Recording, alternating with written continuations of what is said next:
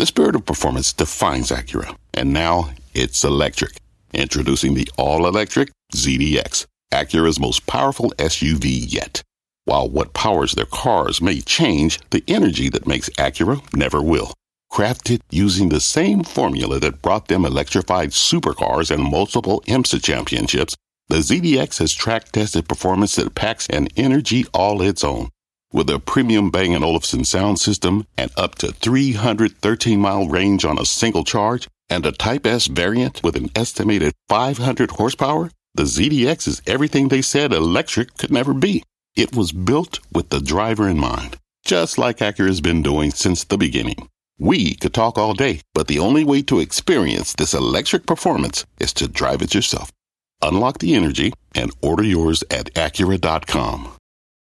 Right now on Fast, we are wrapping up what has been an ugly month, an ugly quarter for stocks with another slate of losses. The Nasdaq down 10% in September. The Dow down more than 6% in Q3. Major markets all on pace for a historically bad year. But is there hope ahead as we get ready to kick off Q4? Plus, a new era for Meta. Sheryl Sandberg officially leaving the company formerly known as Facebook after 14 years. So what's in store for the stock now? And biotech for a bounce amid a sea of red this week. The sector managed to gain 3.5% since Monday, and the charts may suggest there's even more upside ahead.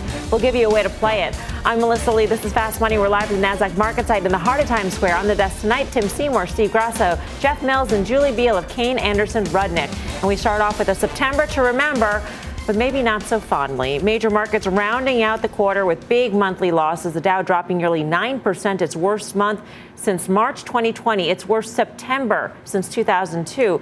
The losses pushing all major indices into the red for Q3. The S&P and Nasdaq both locking in their longest quarterly losing streak since the financial crisis. What's in store as we kick off the all-important holiday quarter?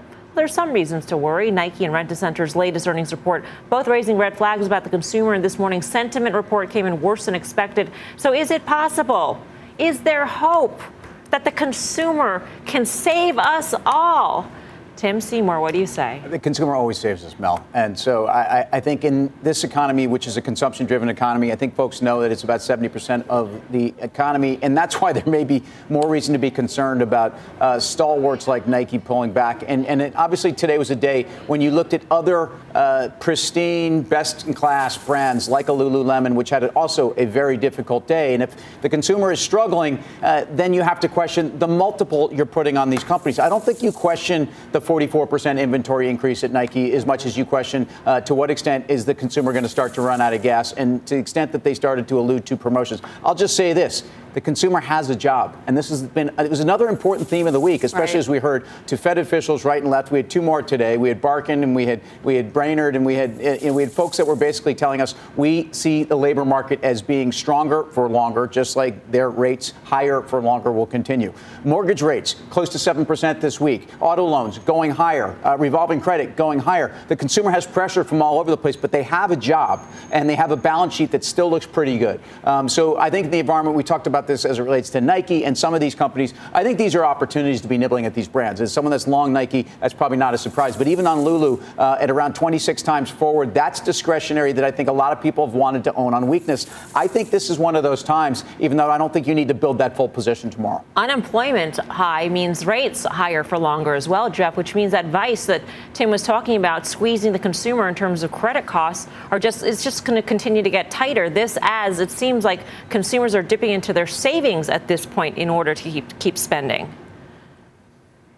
Yeah, I think that's right, Mel, and I think that's part of the problem. You know, the Fed isn't going to blink with initial claims coming down, with PCE hotter than expected. You know, I think the chances that they hike too much, or the chances that they've already hiked too much, are pretty high at this point. So I think I said this last Friday, but the chance that unemployment is higher 6 months from now than it is today is a pretty good one. And what we've seen so far in the consumer space, and really for a lot of companies, is that nominal spending has looked good. That's helped nominal revenue, so not adjusted for inflation. And we've talked about the idea that it's been higher prices but less units sold. And I think that's part of what's been propping up the optimistic narrative relative to the consumer and really relative to revenues and earnings overall. And you mentioned the savings rate, 3.5% in August. That's down from 7.5% earlier in the year. So you have savings that are coming down. You have spending that's relying on those savings, and that just can't happen forever. And I think I said this last week too, but it's worth repeating. Right now, you probably want less discretionary in terms of spending. So what worked today? It was the Dollar Generals. It was the Dollar Trees.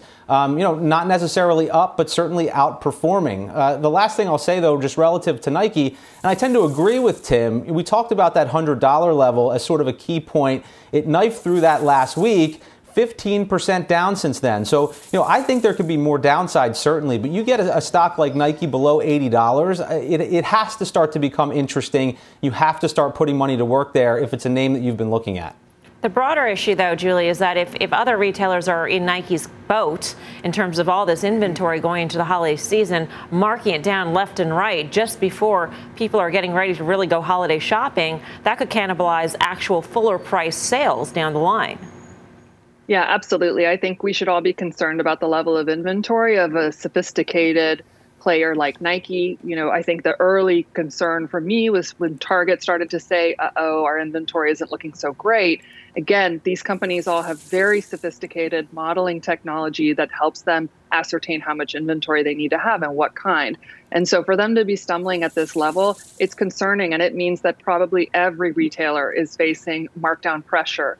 I think if you look at margins for pretty much every retailer you can think of, both on the wholesale side as well, I think there's a lot of risk into those numbers. So while I agree that long term, I think the prospects for Nike are very positive, you really have to be a long-term investor to get bowled up about it right now.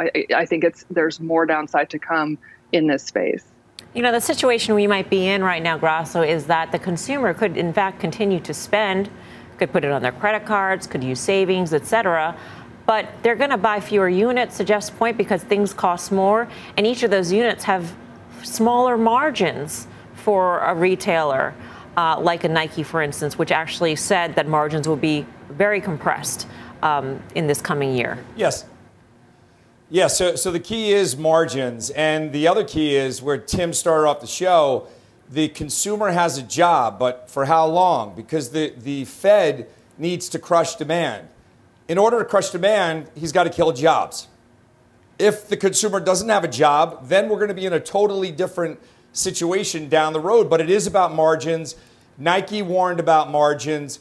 The CFO said it's going to be a promotional environment, as you alluded to. What does that make me think of? TJX, Ross Stores. If you look at both of those, their 3-month performance is up 11% for TJX and 20% for Ross Stores. So Jeff gave you a Dollar Tree, I think. I'll give you a Five Below. 3 months performance up 23%. Go down the food chain. This is technically the way we're going down this road to a recession. The Fed has to push the economy into recession or they fail. So they will. So go down the area where margins are less impactful to the companies that you're buying. Tim, I know you have been known to shop for the holidays yes, at I have. Walgreens or CVS. They have fine gifts, get something by the on way. Christmas Eve, Mel. I mean, aren't they open 24/7? Is that the answer, though? You go to the trade down trade, well, so to speak. I think, first of all, Walgreens has been a disaster. It's another stock I've got a position in, and it's been frustrating because on multiple and also in terms of their margin level, in terms of some of the drivers for the business, especially in some of their OTC pharma and wellness, I think the story is very well intact. In Walmart's case, there's absolutely a trade down, and I think we've discussed this. And as much as Walmart, we've talked about them as maybe the most sophisticated retailer out there and someone that's had some of the biggest problems and has already kind of come clean with it. That's actually one of the charts that really it's had kind of a tough couple days, but largely off of those lows, off of that announcement, this has been one of the better charts in retail. I consider to think that this is a company that you're trading, first of all, right, just slightly north of a market multiple, but someone that when you consider grocery costs and things that I don't think are going to come down too quickly, it's actually good for Walmart. And in terms of their ability to actually push around suppliers and be a price driver, I kind of like that story. Walmart is a place I'm comfortable. All right. Meantime, we've been talking about Nike. Nike actually posting its worst day since 2002 after its earnings report last night. Last week, the chartmaster predicted the stock would see a, quote, real plunge, a crash of sorts. Wow. Wasn't that prescient? Nice so job. where does he see the stock headed now? Let's bring in Carter Worth of Worth Charting. Now what, Carter? I don't really know. I mean, one thing we know, before we look at the charts, if you think about it, before today, Puma and Adidas were both down 52% and Nike was down 42%. They're a highly correlated series of stocks. Nike was just holding out, and then now, of course, the floor has fallen out.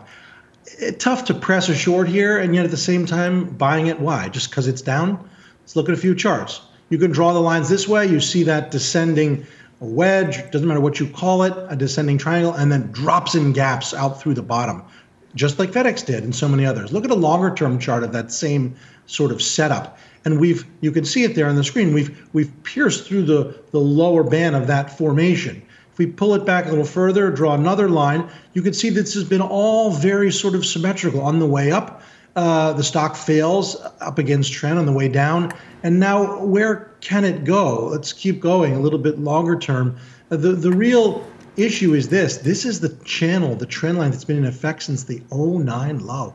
And we breached it today. And in fact, I've got a chart since the stock's IPO going back to December of 1980, and we breached that trend line as well. There's just no reason to step in here and buy it. It's what a classic, not to say it's cheap, but the thinking that it is cheap is a trap. A value trap. Carter, wow. We'll see you shortly on Options Action. Jeff Mills, do you think Nike's you just said you would think it's interesting.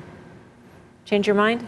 Well, yeah, I said I think that there's probably more downside to go, but if it gets below, that $80, I think you at least have to start buying, right? We don't know where the exact bottom is going to be. I'm describing this difficult environment relative to employment and spending, so there are headwinds there, but this is a stock that's now down a lot versus, say, a Dick's Sporting Goods, for example, where the chart actually still looks pretty good, but I have a hard time that stocks like that or, even a stock like Apple, I keep talking about this, they're going to be able to levitate in the face of all of this. So you have a stock like Nike, which has already been beaten up. Of course, there could be more downside. Like I said, I think there probably will be, but those are names that you should be looking at versus some of these stocks that maybe have more downside to go. So that's I think the challenge that investors are dealing with right now. But again, focus on those names that are down a lot, and I think that's probably where the opportunities are. Grasso, you like the charts and you like to make bold calls. So I ask you this. Will Nike see its pandemic lows? About 68 or so? So the pandemic low, you're right. That's the ballpark. It's actually trading around the 50% between the February 2020 and the pandemic lows. And if you look for support, you go back to 2019, right around Jeff's $80 mark, and that's where you get some support there. So I think that you're okay to nibble. And we describe nibble as, first of all, 3-day rules, yes. Nibble, a quarter position. But I'm going to throw you, I think you're okay to nibble in Nike, but I'm going to throw you in a would you rather and throw in Dick's in there because Jeff mentioned it. Dick's is up 34% in 3 months. It has momentum. Would you rather? DKS.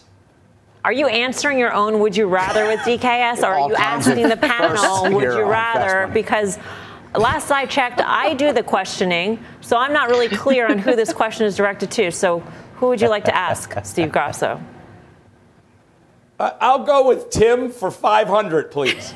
All right, Mr. Seymour, you heard Mr. Grasso. He's asking you a question. Please answer. Well, would I rather? Well, you're in Nike, so you'd rather Nike. I mean, I have to. Carter scared the heck out of me when going back to the IPO chart and having breached that. But I like that April and even that September of 2019 level that I think is very important. I think some of those intraday down day drafts on the low of COVID are things that we are looking at. But ultimately, I think the real test for this company is an environment where rates were a little bit higher in a place where the consumer had less of a job. Those are counteracting each other. I think it's pretty positive. All right, coming up, shares of Meta closing out their 5th straight quarter of losses, the longest losing streak in that stock's history. But can new COO help turn things around? That story's next. Plus, it's been rough waters for a lot of cruise stocks lately, but this one just saw its worst day since April 2020. We'll tell you what it is and what drove the action. Fast Money's back in 2.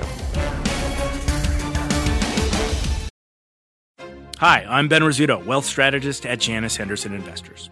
Is a brighter future possible? At Janus Henderson, we think it is. For 90 years, we've worked to help clients achieve superior financial outcomes and fulfill our purpose of investing in a brighter future together.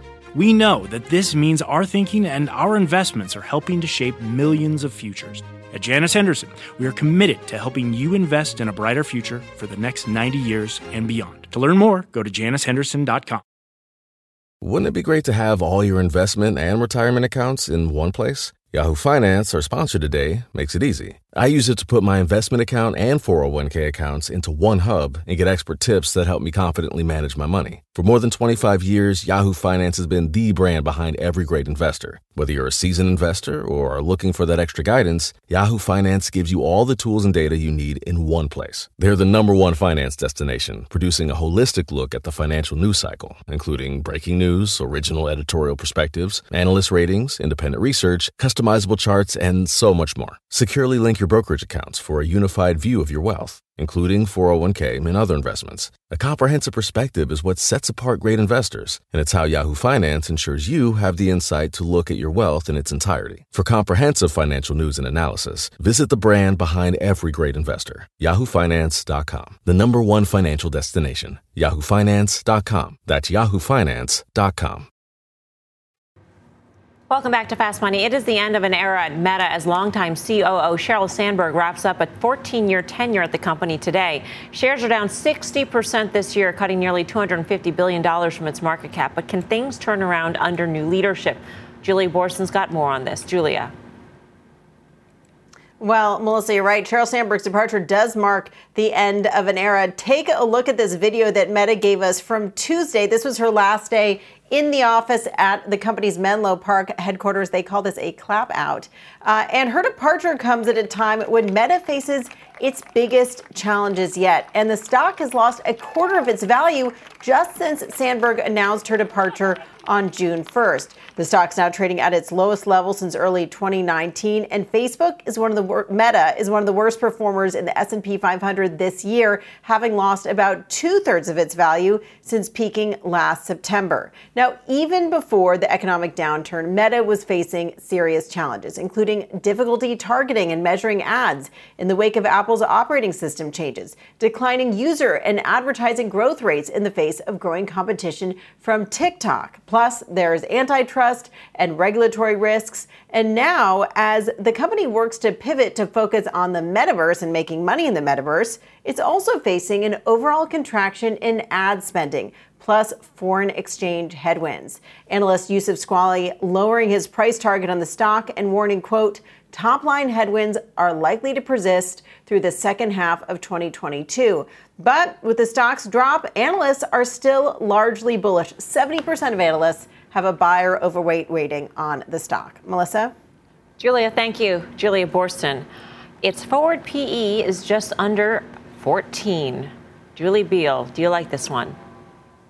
No, this one's not for me. I think the regulatory risks are a little bit understated. I think that's frankly going to be a larger and larger problem for them. And then just in the core advertising business, CPMs, they've just been struggling. And I think going into a recession, do I really want a ton of exposure to ad budgets, especially when there is a much more innovative player in TikTok where it's completely overtaken Facebook in terms of time spent, engagement. It's just much higher and much stronger. And I don't think really Facebook has what it takes to compete. They can copy. I mean, development for Facebook has moved from Snapchat to TikTok, but I think I'm pretty concerned about this one long term.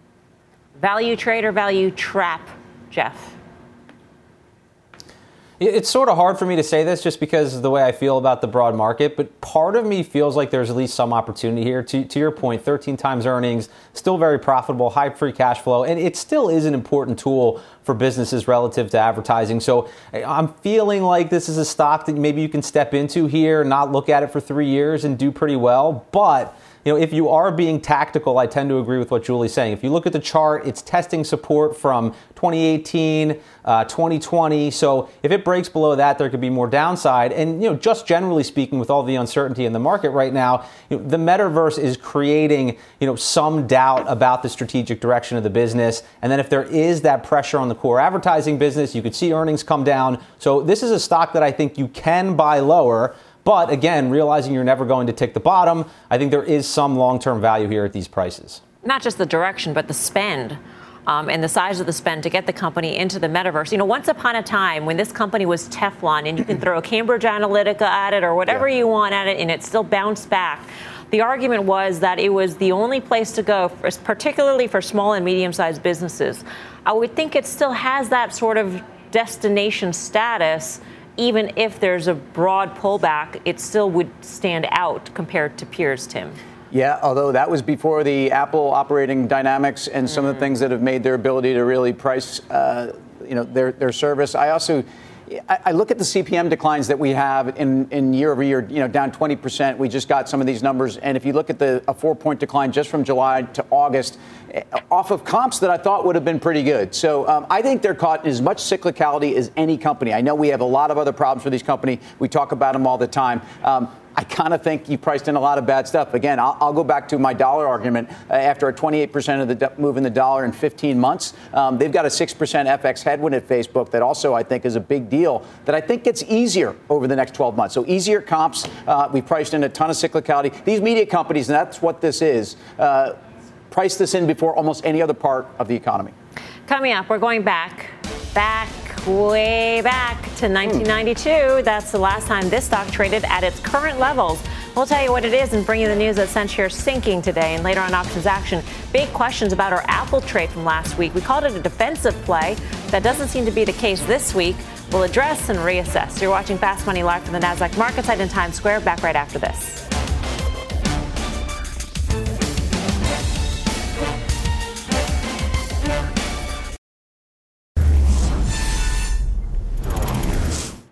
Welcome back to Fast Money. We got a buzzkill on Carnival. Shares of the cruise line plunging 23% after reporting a bigger than expected loss for Q3 and forecasting another loss in the fourth quarter. The company citing higher fuel prices, lower fares as major headwinds. Norwegian and Royal Caribbean falling in sympathy today. Those three stocks were the worst S&P 500 performers, with Carnival trading at lows not seen since 1992. Were you born?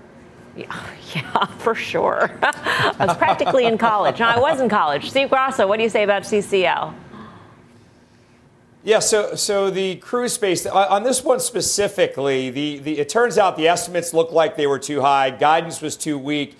But if you really get into the numbers, Melissa, revenue from last quarter was up 80%. Occupancy was up 15%, I believe the number was, to a rate of 85% now. They're booking, according to the management team, they're booking back to 2019 levels. Yet, Carnival is the only one of the cruise lines that's trading below the pandemic low. So I think this one, if you're going into less money in consumers' pockets, maybe they go for a lower priced cruise line. So I think this one's probably due for a bounce, but best in breed in the majors is Royal. Got a lot of debt, Julie. I feel like that could be a problem. That's my number one concern right now. I don't want to own anything that has a lot of leverage and is also extremely levered to consumer discretionary. I think we all took our great vacations this summer, and I think pockets are going to be a little bit leaner going into the end of the year. I do agree that it's likely oversold at these levels, but as a long-term investor, to me, it's just not very appealing to own, especially because I don't think it's really the best operators, as they said. Quick thoughts, Jeff? I agree with the debt. I mean, it's tripled, right? And not only has it tripled, but the covenants are fairly strict. So it's difficult for the company to maneuver relative to their business. And I look at it like banks after 2008, epicenter industry. It's going to struggle for a number of years here to get things right. All right, time for the final trade. Let's go around the horn. Steve. So I look for companies that have momentum in a volatile and negative last couple of months. And believe it or not, Netflix, you've been talking about it on air, up 35% for 3 months. Netflix was oversold by. Julie Beal.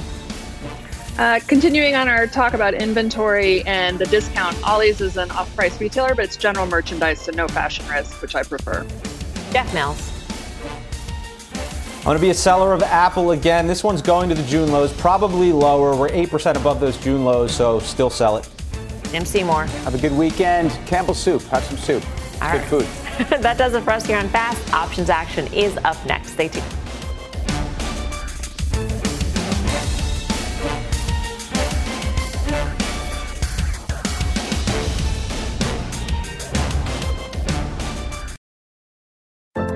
What's on the horizon for financial markets? At PGIM, it's a question that over 1,400 investment professionals relentlessly research in pursuit of your long-term goals. Specialized across asset classes, but united in collaboration, our teams provide global and local expertise. Our investments shape tomorrow, today. Pursue your tomorrow with PGIM, a leading global asset manager.